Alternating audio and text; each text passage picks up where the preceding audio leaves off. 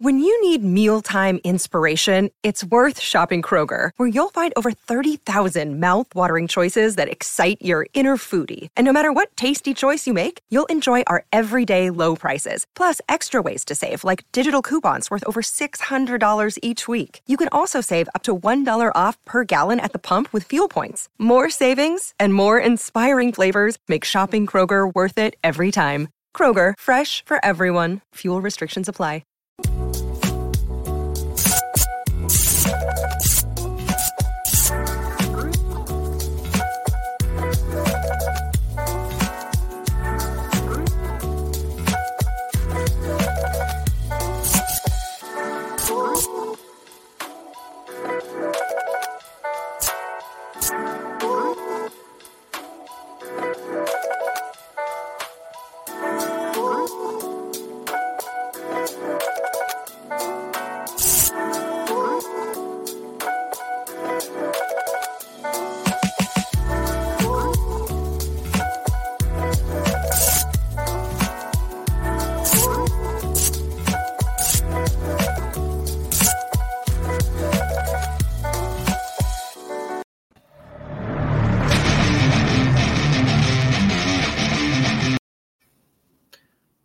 You're listening to the AZ Wildcats podcast brought to you by DraftKings. Great deal going on right now. Throw down $1 on an NBA game, and if that team wins, you get $150 in free plays. With John Schuster, I'm Mike Luke. All right, I've got a ton to get to today. Very excited here. I am coming to you live on assignment. Well, not on assignment, but from the La Quinta Inn on the west side of Albuquerque, New Mexico. John Schuster is holding it down in Tucson, Arizona. So, again, just want to give you all of our locations. Not that you need it, but there you go. All right, Arizona wins 84-81. This was a game, Schuster, where, if you're an Arizona fan, you don't have to make any apologies for winning.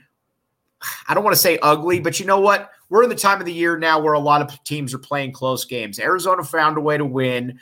And you know what? Good teams win these games. Bad teams lose these games. And I'm not saying Oregon's a bad team, but Oregon is a dumb team. And that they don't play smart basketball. And Arizona made the plays down the stretch that they needed to make. And again, I know that sounds super cliche, but Christian Coloco, great defense down the stretch. Arizona's able to capitalize. Meanwhile, Oregon, best player, is putting his head down and trying to throw up a 2-point Hail Mary when he needs 3 points. That, to me, is the difference in the game there, John Schuster. Well, it's a bad possession, but I'd be careful in regards to, if you want to, if you want to call Oregon perhaps not the brightest team in all right, fair basketball, enough. That's fair enough. This was a great basketball game. And not only was it a great basketball game, it was a game that, because of the lead-in with ESPN's Game Day here, is the type of game that's going to get a lot of extra publicity as well. I think Jay Billis is going to do a lot to talk about this game throughout, on a number of platforms. And Oregon and Arizona delivered. And I think, in essence, what you saw over the course of the last 5 minutes or so was two really fatigued basketball teams being able to do just enough to get it done. Arizona had little plays that, I think a lot of people are going to talk about Crease's long three-pointer. Mm-hmm. Totally get it. But Arizona made free throws, and Arizona had good defense, especially with Coloco late in the game. And it was little things like that aren't necessarily highlights per se that played a role in what was a phenomenal game. And I watch this kind of performance, and I look at their numbers, and I get the terrible loss to California and just getting blown out by ASU the other night. And I know, because of how much they expended in tonight's game at McHale, that I think the games in Eugene against the LA schools are problems too. But how in the bleep, just by looking at Oregon, that you don't have Oregon in the field, I think is absolutely astonishing to me. To me, it's amazing to me that they've lost the amount of games that they've lost this season, because when you watch them up there, and there's not many teams that look the part next to Arizona, and they more than look the part. What you said, Schuster, though, is this was a great basketball game. And this was and again, it's coming on at 8:00 our time, which means 10 o'clock in the East Coast or 11, whatever. So a lot of people didn't see it, but this is the kind of game that you need for Pac-12 basketball. And these were two teams that brought it. Oregon, you could tell from the beginning, went into this game knowing we've got to win this game. Arizona, though, the way they hit you with spurts, the way that every time, Oregon was up by 12 at one point, and I want to say within a minute or two, that lead was down to 1. And there was another run like that as well. This team is just, we talk about it, we're going to keep talking about it. The margin for error on this team, is absolutely insane. Oregon came in here and played a very focused brand of basketball, and Arizona was still able to win at the end of the game. But this is a much better game for Arizona, I think. No doubt. These are the types of games that you're going to have in the tournament. Arizona's going to win a couple of, depending on how lengthy their tournament run is, they're going to win a couple ways. And the way that we see Arizona take out a Washington State or a Cal or a Stanford or a Utah or a Wyoming at home, where they go on these spurts and then they just put the game away. In the first weekend, I think Arizona's going to win that way. You're going to get games like that in the early stages of the tournament. But then you're going to get some games like this. And Arizona's ability to figure out ways to do just enough to get a W against a team that knew it needed it and focused about as well as it could. And again, while their record and their line isn't going, I think their line is among the most deceptive in college basketball. Oregon, if they figure it out, maybe we're just too late in the season for that. It's Dana Altman. I'm not going to say that. If Oregon figures this out and they get into the tournament, you don't want to see them. But Oregon aside, why this is important for Arizona is the way that they had to grind. This is one of the few games we've seen this year, and it's been very rare because Arizona's got better depth than everybody else. Right. And their style of play wears down other teams. And even though that was close to happening in this game tonight, Arizona hit a couple walls too and had to fight through them. And you're going to have to do that on neutral courts in the NCAA tournament. So getting a win like this, as much as it's frustrating and gives maybe Oregon the belief that it can compete, more importantly, and for the point of our discussion here, it gives Arizona an understanding and a little extra confidence that it can win close games when things aren't necessarily going their way, and they've got to fight through really difficult physical situations. All right, guys, let's get to the comments right here. A lot of comments coming in. We already got about 60. I apologize. We're going to get to these. Cody Bell right here, Schuster, I think makes a great point. So is Ben officially back or what? And I think it's hard to say at this point that Mathurin isn't back. He's playing incredibly efficient ball right now. He's getting to wherever he wants on the court. And more so than anything, Shu, the 3-point shot, I expect it to go in when he's shooting. And when you got a guy of that physical capability that is playing with the confidence he is, that's a problem for opposing teams.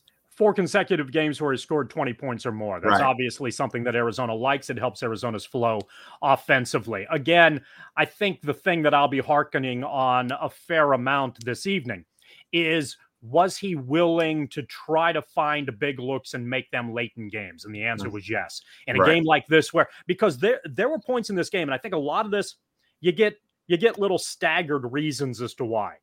Oregon's defense is part of it, but fatigue is another part. Arizona had a number of stand-around possessions in the last 6 or 7 minutes of this game. Oregon as well, because both teams were just gassed.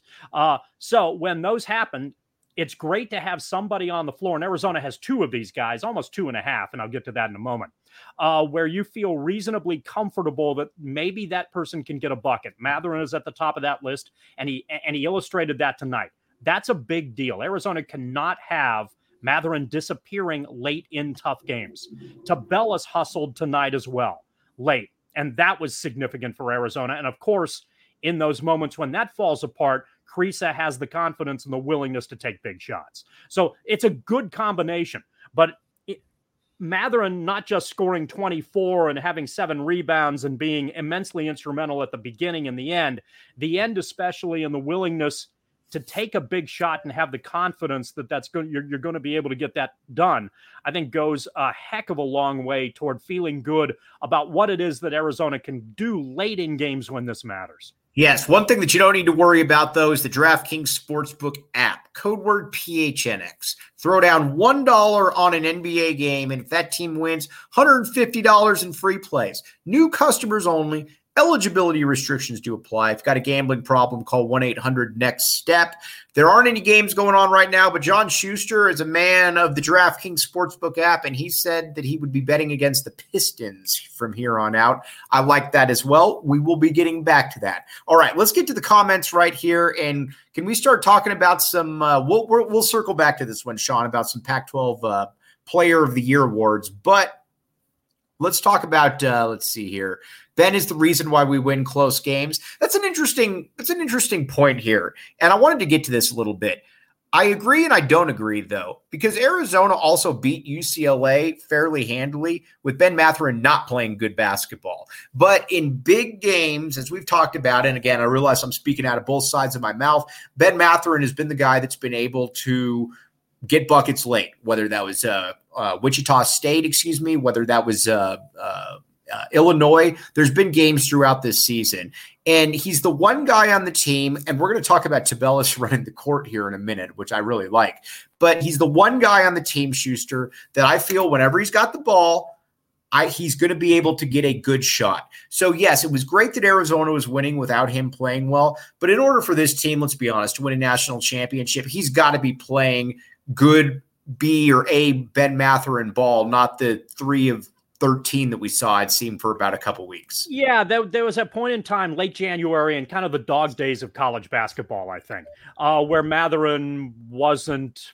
at the top of his game, where things just weren't clicking. But again, and this has happened twice now. It happened at the beginning of the year where he started slow, and then he figured it out and it worked out. And then it happened for about a 2 or 3 week period, about 2 or 3 weeks ago. Right. And then he worked through it, and now he's good again.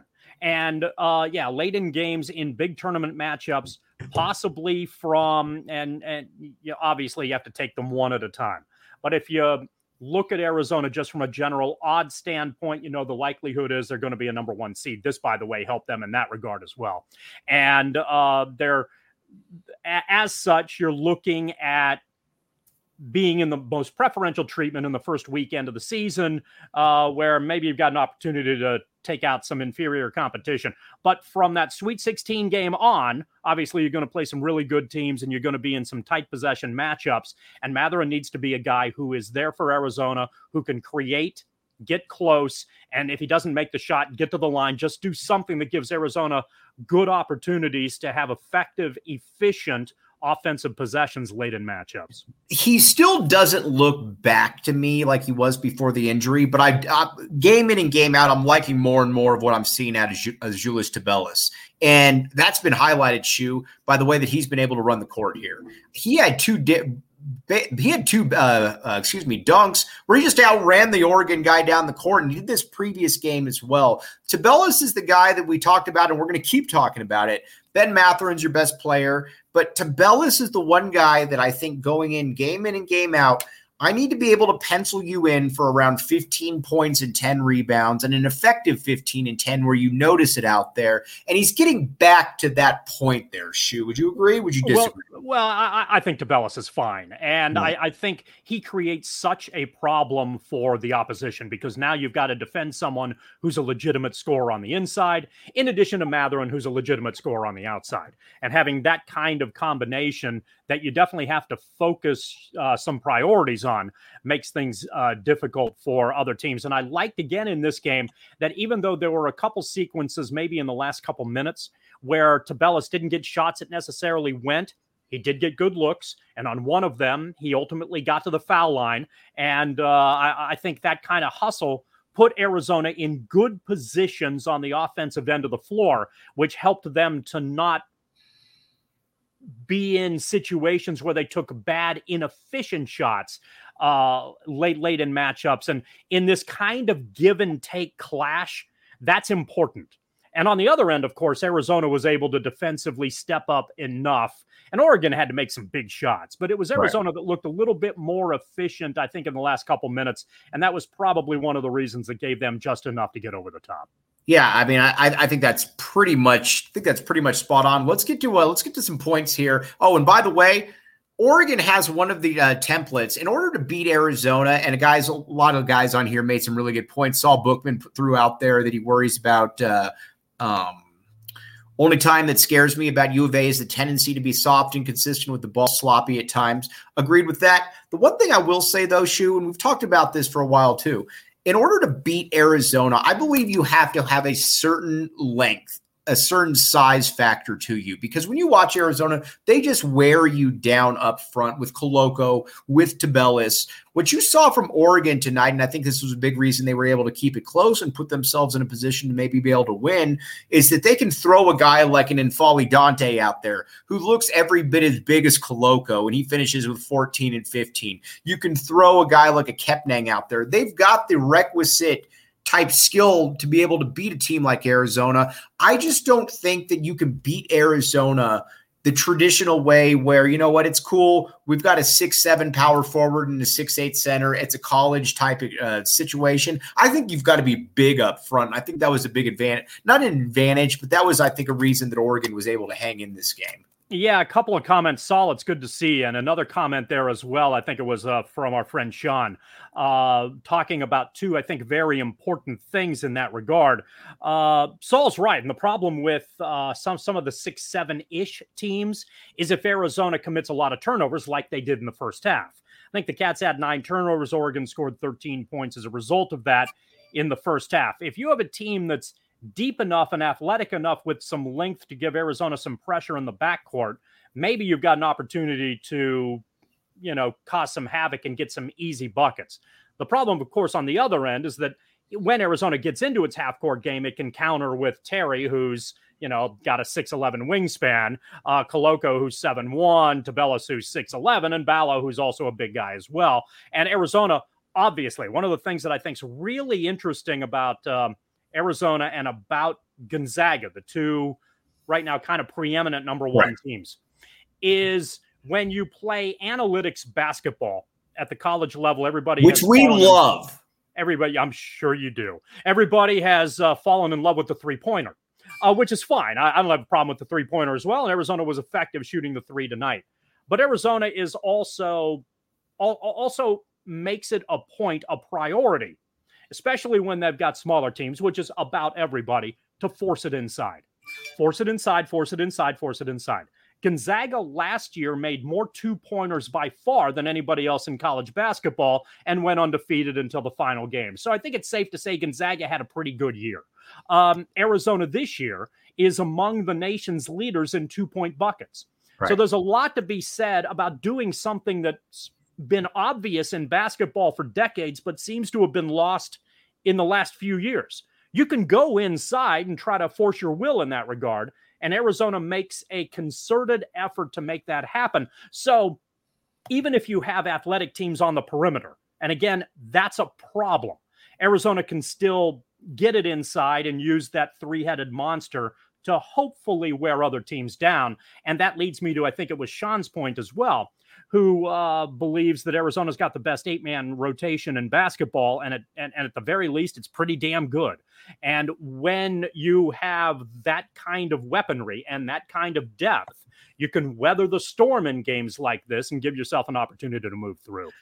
Brad Cohen, you're putting it exactly right. You're 2-0 in the back of the A t-shirt. That's why you need to go to the GoPHNX website. All kinds of good stuff going out right there. All the different places in the state covered, from the Coyotes to the Sun Devils to the Cardinals to the Diamondbacks to I almost said the Cowboys right there. Did I say the Suns? By the way, the Suns are really good as well. So all kinds of stuff right there. You get a free shirt if you do subscribe, and just do it. It's a really good idea. AZ Wildcats Podcast as well. Hit subscribe on that. All right, guys, let's get back to the 8 t-shirts are undefeated. Love it.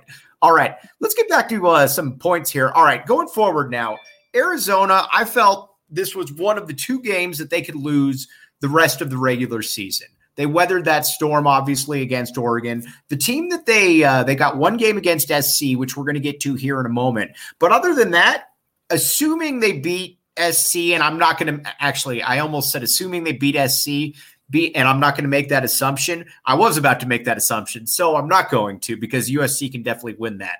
But Arizona, bare minimum right here, Schuster is going to be 16-2 in conference play. And barring something just crazy in the Pac-12 tournament, this is a 1 seed right now. I think at this stage in the game, I feel very comfortable saying Arizona and Gonzaga are pretty much locks to be 1 seeds. I think what you would like to see happen, I saw an interesting stat, or I read an interesting stat about this. The difference between being the number 1 overall seed and the number 2 overall seed.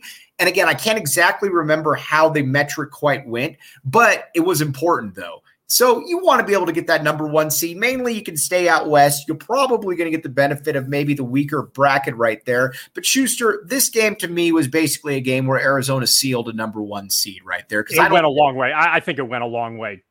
Toward it. Can a lot happen, of course. Right. Can there be a stumble along the way that you don't necessarily expect? Yeah, that's certainly possible. But the way that Arizona has played up to this point, this was a win that helped solidify them, and it helps solidify them additionally because Auburn lost today, because Kansas had a setback last week, because Kentucky lost at Tennessee. There's a little bit of trickle down that's working here. Purdue had a loss or two that knocked them down a little bit. Duke's got 4 losses overall. It is hard for me to fathom, even if Arizona loses to USC and loses a game in the Pac-12 tournament, that they won't be a 1 seed and they'd likely be a 1 in the South. And that's not a bad place to be, because I think the South's second weekend games are in San Antonio. So for Arizona fans in Tucson, getting to San Antonio is not all that difficult. You can make a migration over there, make the drive, and make it's a lot different than going to Rochester. That's exactly right. And so I don't think Arizona is the question, I think, that becomes fairly interesting here is, if Arizona runs the table, are you going to make Arizona the 1 in the West? That's what I wanted to get. And that's a very, and I think right now, if you were being, the only difference between Arizona and Gonzaga, in my humble opinion right now, based on their overall resume, is that Gonzaga hammered UCLA and Arizona has a loss at UCLA, even though Arizona made up the loss here. That's it. The other thing beyond that is that Gonzaga has a better reputation over the course of the last 2 decades than Arizona has had over the course of the last 5 or 6 years. Right. Arizona's been relatively off the map. Gonzaga's been to 2 finals in the last 5 years. Right. So as a result of that, Gonzaga is a team that you expect to be number 1. Arizona, you're still surprised to be number 1. So even though you're supposed to look at things as this year only, Gonzaga's probably going to get the benefit of the doubt in that regard if they run the table, and they probably will, and be the 1 seed in the West. But I think that puts Arizona as the 1 seed in the South. But if you were looking at it objectively and Arizona runs the table, I think you can make a coin flip argument that Arizona could be the number 1 seed in the West and the number 1 seed overall in the tournament. I want to get to this point real quick, and it's not nearly as important as the number 1 seed and everything, but a couple people have mentioned this, and I had this on my notes as well. So if a couple people mention it and it's on my notes, it's probably a good point, mainly because you guys pushed it out there, not because I did. This game was crazy for all of the missed lobs that these 2 teams were throwing at the rim that guys either couldn't complete or it was batted away. Here's a good rule of thumb. When you got multiple 7-footers out there at each time, don't do it unless it's absolutely obvious. Am I off my rocker here, Schuster? Because I thought it was something that I noticed early and often. You and other people picked up on it too, so maybe Arizona feels the same way. I have a little bit different opinion on that. I'm that's why I asked. If you think that you've got a good look at the rim, keep doing it, because eventually that stuff's eventually, to more often than not, having shots at the rim is going to work for you. And I know that it's frustrating.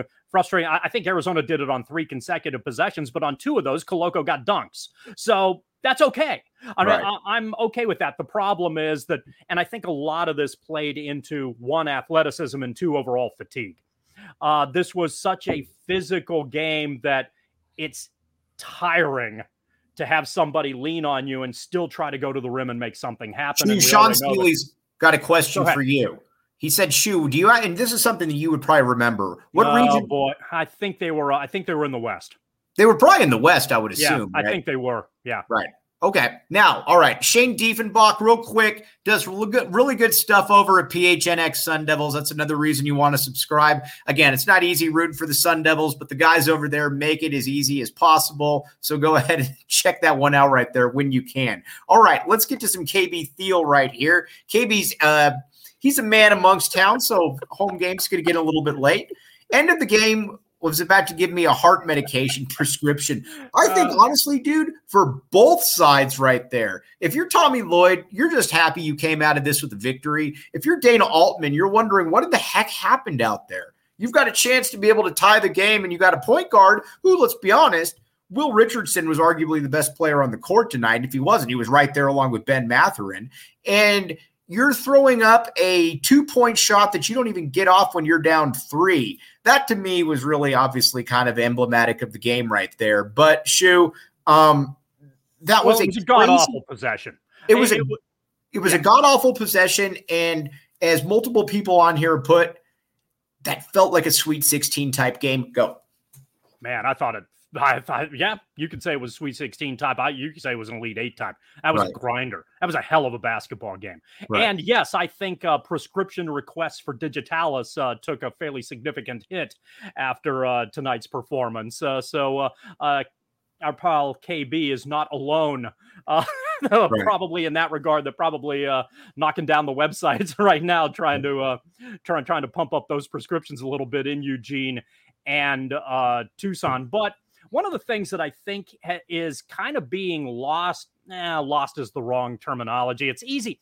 Coloco's so frustrating, but so deceptively good at the same time. Right. And he's so frustrating because he was deceptive to us at the beginning of the year when he looked like an offensive presence. And so to some degree, when he bobbles the ball, when things don't look well, when he loses the handle and Oregon gets second shot opportunities, which is absolutely frustrating.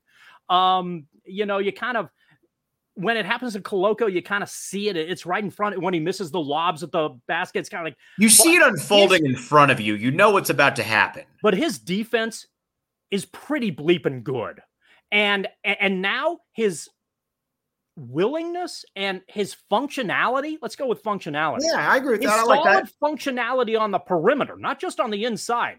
His perimeter defense, if you're an NBA scout and you're looking at 7-1 play in the perimeter like that, you're thinking, yeah, I might be able to find a spot for something like that. And the rest of it will take care of itself. And his ability to be able to move his feet. Now, again, he's going to get beat, but when you're 7'1", as long as you don't get beat by 3 steps, you're able to recover and at least get back there to a certain point. As bad as that last possession was from Oregon's standpoint, and it was, a large reason that it was is Coloco's defense on the perimeter, which frustrated that offensive player. And then I think he got lost in the clock. Obviously, what he should have done is passed it over and so, can the guy get a better look against Larson and throw up a desperation 3? Yeah, probably. Or you run a better play. But Coloco was immense in that situation and made that offensively a lot more difficult for Oregon than obviously on the last possession Oregon wanted. Yes, lots of good stuff to take from this. Now, Arizona, Gonzaga. I think it's a very interesting point you make because obviously, in case you weren't watching, Auburn lost today.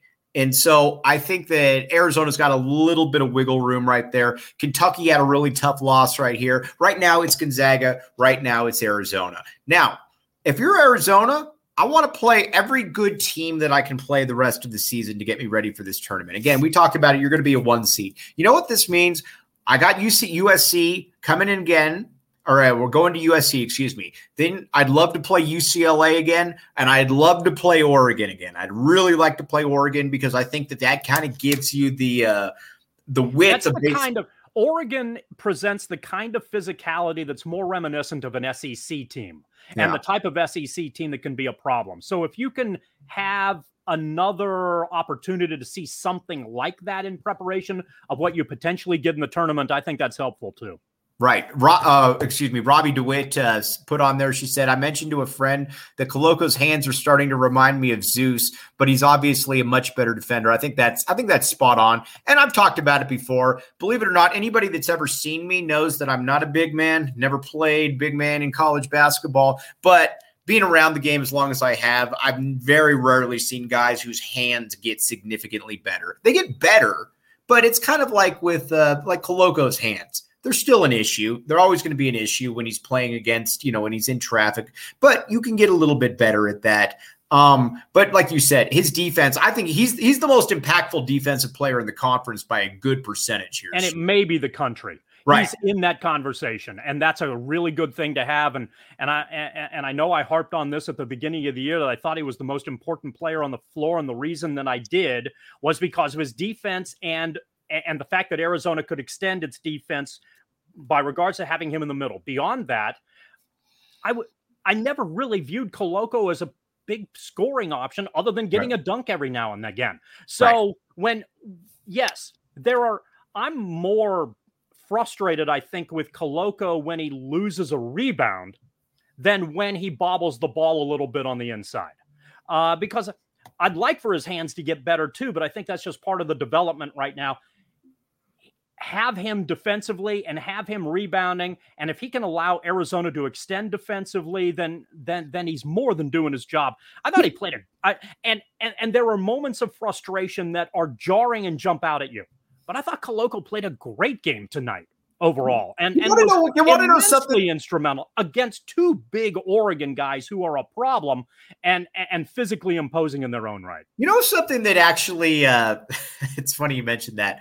I don't hate when Coloco shoots a jump shot. Again, I don't want him shooting jump shots, but you look at like now granted, Dante made his jump shot. But look at the difference in the fluidity when Coloco shot his as opposed to when Dante or a guy like Ballo. So that to me is something that's maybe a little bit more of something that's going to make him enticing for the NBA. Again, I've got better players on this team to be able to take those shots. But, down the road, that's something to keep going on there. That's perfectly fine. And I think it's one of the interesting things in Arizona's offensive flow that Tommy Lloyd doesn't get on players for taking bad shots on a consistent basis. If you have an open look from 14 to 16 feet, Lloyd's saying, sure, you can make that shot. You made it in practice. You can make it. Did you happen to see a very optimistic approach? He's done it with Ballo, as we said. And I understand the defensive, scouting. You got a big guy on the inside. If he's going to go out on the perimeter, let him. If he makes the 15-footer, you just deal with it. So if Coloco's going to get an open look and Ballo's going to get an open look, nothing wrong with taking it. Did you happen to hear what the commentator said? I thought this was very fascinating. And this is why there are benefits to watching a game at home. Tommy Lloyd was asked about, the difference with Coloco this year. And he said, we love him. And he said in the past, he would get yelled at, he would get down on, and it's far more of an encouragement. Now, I don't know if the commentator meant it the way, but that's exactly what he said. Mm-hmm. And but I believe it though. Coloco doesn't look scared out there. There's going to be games, and any coach knows this, that, I've got certain guys that aren't great at certain aspects. Give you an idea. Even though he made 2 threes today, if Dalen Terry shoots 5 wide open threes, he's probably going to make one of them. That's just not his strength. He does a lot of other great things. Christian Coloco is going to make some mistakes. We know exactly what those are. We've just been over them before. But when he can do so much well for you, yes, Bensky Bro said the exact term was, Billis said shoot out. Yes, that's exactly what he said. But when you've got so much more going for you, you almost have to go into games knowing that, okay, that's going to be a little bit of the issue for me. Give you an idea, and then I'll let you go right here, Shu. I don't think Phil Jackson, and again, I don't want to compare Christian Coloco to Dennis Rodman, but I don't think Phil Jackson ever went into a game saying, you know what, if Dennis Rodman's if he shoots 10 free throws, I expect him to make 8 of them. That's just not in his repertoire right there, and you live with it. And I think that's what Lloyd does. Lloyd goes into a game expecting a certain amount out of each player, and if they don't deliver on what they can do, then you're going to get upset. Give you a quick example. Ben Mathurin. Ben Mathurin should be able to get me 20 points a game pretty much every game, as long as he's focused. If he's not focused, that's why I'm going to get mad at him, because he's capable of more, as opposed to some of the other guys. They've got a lot of immense strengths, but you got to deal with some of the weaknesses as well. This was one of the Lute Olson strategies, and you're well aware of this, that Olson would pick one guy on the roster to pick on. Right. And he knew from the get-go Rick Anderson. Rick Anderson is probably the best off the top of your head example. Every team had one. But Anderson was the one that got the most publicity for putting up with that crap. Right. And part of it was, I'm going to rail on you because you can take it. And then I can coddle to some degree the other guys who need to be approached in a different way. The Gardners, the Arenases, perhaps a Jefferson, maybe Shakur, somebody. And there are one of the most difficult things about being a coach. And in this day and age, it's even a little bit more problematic perhaps than it used to be, is that one size fits all doesn't work. Right. And I think that was one of the things that was a problem for Miller. A lot of Miller's players liked Miller, but almost certainly hated the constant berating. There's that point, there's that cool down point where you need to be able to just back off a little bit. And I think that was a problem for Arizona's predecessor at the coaching spot. Lloyd is probably still trying to figure this out the other way. Right. Who can deal with criticism in the moment better or in practice better? Who can I hammer? Who do I have to coddle? What's in between? You got to figure out personalities. And one of the things that I think they figured out from a personality standpoint is that Koloko functions better when he responds to a positive, supportive reinforcement. That may not necessarily be the case with other players on the team. So recognizing that and getting the most out of him as a result is a good thing. Recognizing that sometimes you can lay into a kid who maybe responds better by virtue of that is just as important. But for Koloko in that example, I think going the supportive route is something that has obviously helped his game, and it's been great for him and great for Arizona as a result. Real quick, because this is a point, though, to piggyback off of what Schuster, I'm going to use this comparison again because it was from a book that I read from Bill Parcells, where he talked about, I have Lawrence Taylor on one side, and you know what? Lawrence Taylor is going to be out partying until 3 a.m.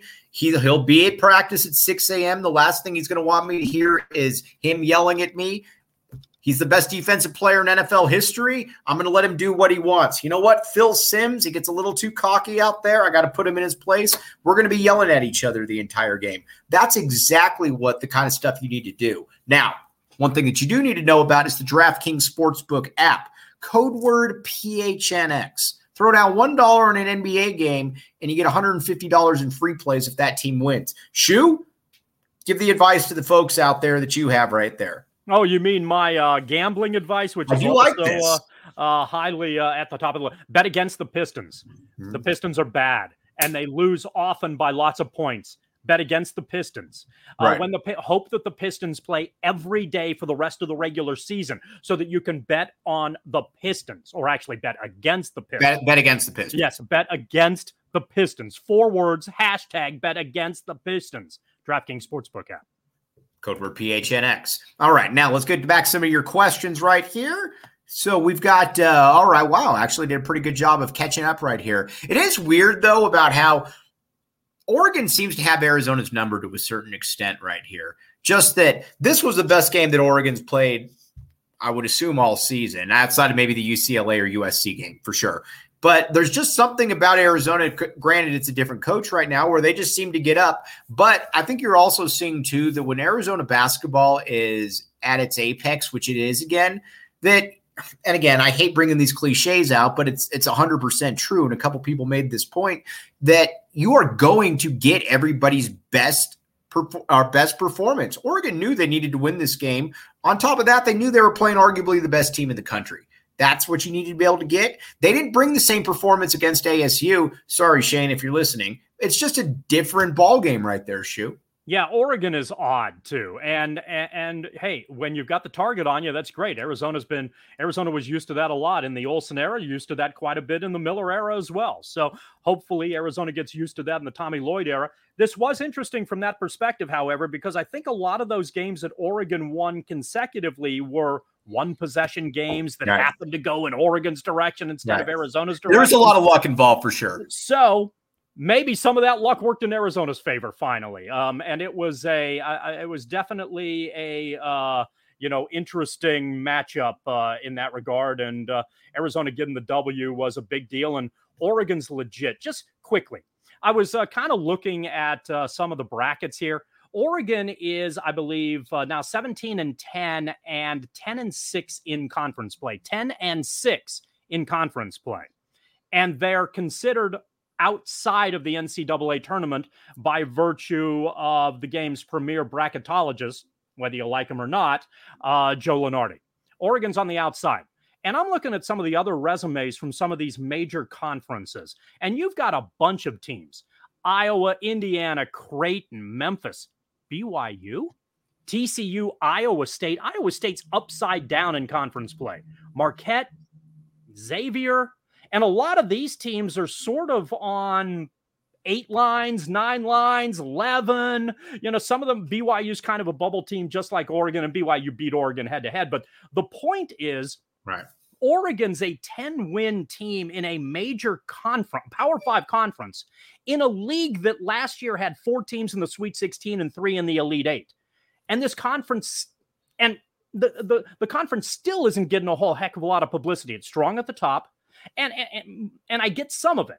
You look at the overall records of a lot of these teams, and they aren't very good. The team out there that looks the most interesting right now would be Colorado. I think if you looked at Colorado's record and put them in the Big 12, the ACC, the SEC, wherever it happened to be, Colorado would be either a bubble team or in the field. And they're not even in conversation right now. So it still feels to me, right. I mean, look at the Mountain West. The Mountain West has at least as many teams in the field as the Pac-12 does. And you know what? I think this is a better league. This league is hurting itself because it's got a bunch of teams that are playing 500 ball that have overall bad records. But I think game in and game out, generally speaking, the league's pretty good. And I still think the teams that do get in are going to make some noise in this thing. And you think we would have thought we would have learned from last year. By the way, I want to put something in here. Bensky, bro, appreciate you hopping in here. 2 things that I don't get. Last year, all we heard about was how great the Big Ten was, and everybody was out by the first weekend. Then last year, Pac-12. Oh, they're no good, whatever. You have 4 teams in the Sweet 16, 3 teams in the Elite 8, 1 team in the Final 4. So I agree with this. I don't get where this whole thing about how the Pac-12, outside of just being lazy, I don't get where this narrative comes from that, oh, it's just terrible basketball. Meanwhile, the Big Ten is somehow awesome. I don't get that. I don't get that. Now, Iowa State is 4 games under 500 in its league, and they're in the tournament, and they're safely in the tournament. Here's the problem. Okay, to a large degree, and there's a lot of analytics, and I'm not dogging on the analytics because there's so many teams in college basketball that it's difficult to try to make comparisons. I get all of that. You're trying to have quad 1 and quad 2 and quad 17 and this Ken Palm and this and the net and the blah, whatever it is. They're all their own random number, and they try to figure out. In the end, here's what the committee does. And let's not pretend this isn't what the committee does. Right. The committee has all of these analytics in front of them so that they can so they can remember net, so that they can talk to Vital, or somebody like him. Yeah, right. I agree with that. Well, they had such and such a quad 1 and they were solid in their quad 2.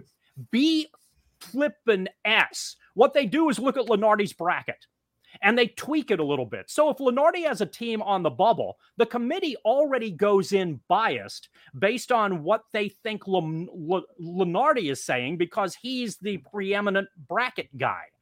So when he sees a team like Oregon on the bubble, and right now on the wrong side of the bubble, it doesn't matter whether any of these people on the committee have ever actually seen Oregon play. Right. Because if you just looked at Oregon and say, holy crap, that team can play. How are they not in the field? Because what you're trying to do, there's a bunch of teams in the field that aren't going to get out of the first weekend. You hope they can be competitive-ish. Right. But they're not going to. Their chances of advancing aren't very good. But then you look at that group that's inconsistent that you can just eye test and say, whoa, that team's got talent. And then hopefully they can provide you with good competition. And that's what I think you're looking for as far as making a bracket is concerned. And when I look at Oregon versus a lot of those other teams that I just rattled off, saying, how in the hell are they not in this field? Now, tell me a little bit about, before we sign off here, Arizona USC is going to be coming up here, not this week, but next week. That's the last one where, that's like we talked about. That's the last one where I think you can win. That Arizona could possibly lose. That to me is an interesting game right there, just because a little bit like Oregon, USC comes into that game with the length and the size to be able to at least match up with Arizona a little bit. That's a game that I'm really looking forward to as well, because I think that'll be a good harbinger for things to come for Arizona as far as playing teams like that. Did you just say harbinger for things to come? Did you just say harbinger for harbinger? Hey, man, I drove 10 hours. Late. It's late. You've been on the road. I drove 10 hours today, man. You know what? I don't feel bad at all. You got another, another long. I do have another long drive tomorrow for sure. Yes, you do. Okay. USC to me is the other conference team that is woefully undervalued for different reasons. I agree. Oregon's a bubble team, and I get it. I think they're better than that, but whatever. Okay. USC, I think, is woefully underseeded. And I believe they're going to be a real pain in the NCAA. Like they were last year. Yep, just like they were last year. They and they looked really good the other night against Washington. Just their physical, their size just eventually, Washington just couldn't get a look. And SC looked good offensively too, which is, I think, really their overall problem. Their consistency on the offensive end is iffy. Remember, within 4 minutes to go, they were up 60-54 in Tucson. Right. So that was a game that Arizona again had to grind and play really well in the final 4 minutes and use depth to get a hard-fought W. Can SC win in Los Angeles? Absolutely, they can win that basketball game. And like Oregon was, and like a lot of other teams were, that's a game where SC is going to give them their best shot because because Arizona is the leader in the conference right now. So you're going to give them their best shot, and it helps from a positioning standpoint, potentially for SC come NCAA tournament time as well. It's the type of game they could move up a line or two, maybe getting a W in that one. All right. We always aim to be harbingers of honesty on this show, and I think we did a really good job of that. Thomas Henry, quick question or a quick answer. By the way, anybody with two first names is okay by Mike Luke. I will tell you that one right there. So the beard is going to come off Tuesday. So I'm still on the road. Yeah, Tuesday. So you know what? Mark your calendar, everybody there. Harbinger. Yes, that wasn't Harbinger. All right, guys, you are all the best. We had absolutely record numbers today. This was very impressive. I can't thank you guys all enough. This was a lot of fun. I'm going to be honest with you, though. I'm tired. It's been a long day. John Schuster's got another cream soda to get to, but we will be back with you. Safe travels, man. Appreciate you, bro. I'll be on Monday with Jim Rosborough. He'll be giving us some insight. And Schuster, as always, will be back with next game, I believe, Thursday. For John Schuster, I'm Mike Luke. Thanks for listening to the AZ Wildcats podcast.